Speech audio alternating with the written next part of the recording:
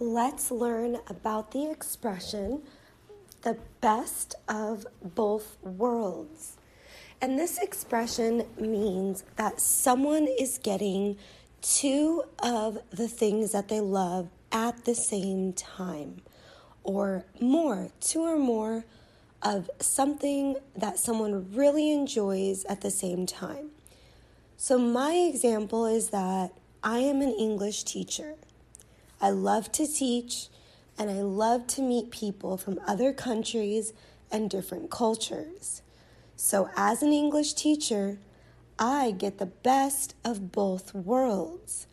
I get to teach, which is what I love, and I also get to meet people from different countries and cultures. I have the best of both worlds.